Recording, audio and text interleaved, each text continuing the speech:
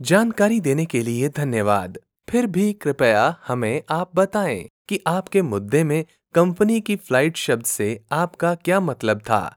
धन्यवाद।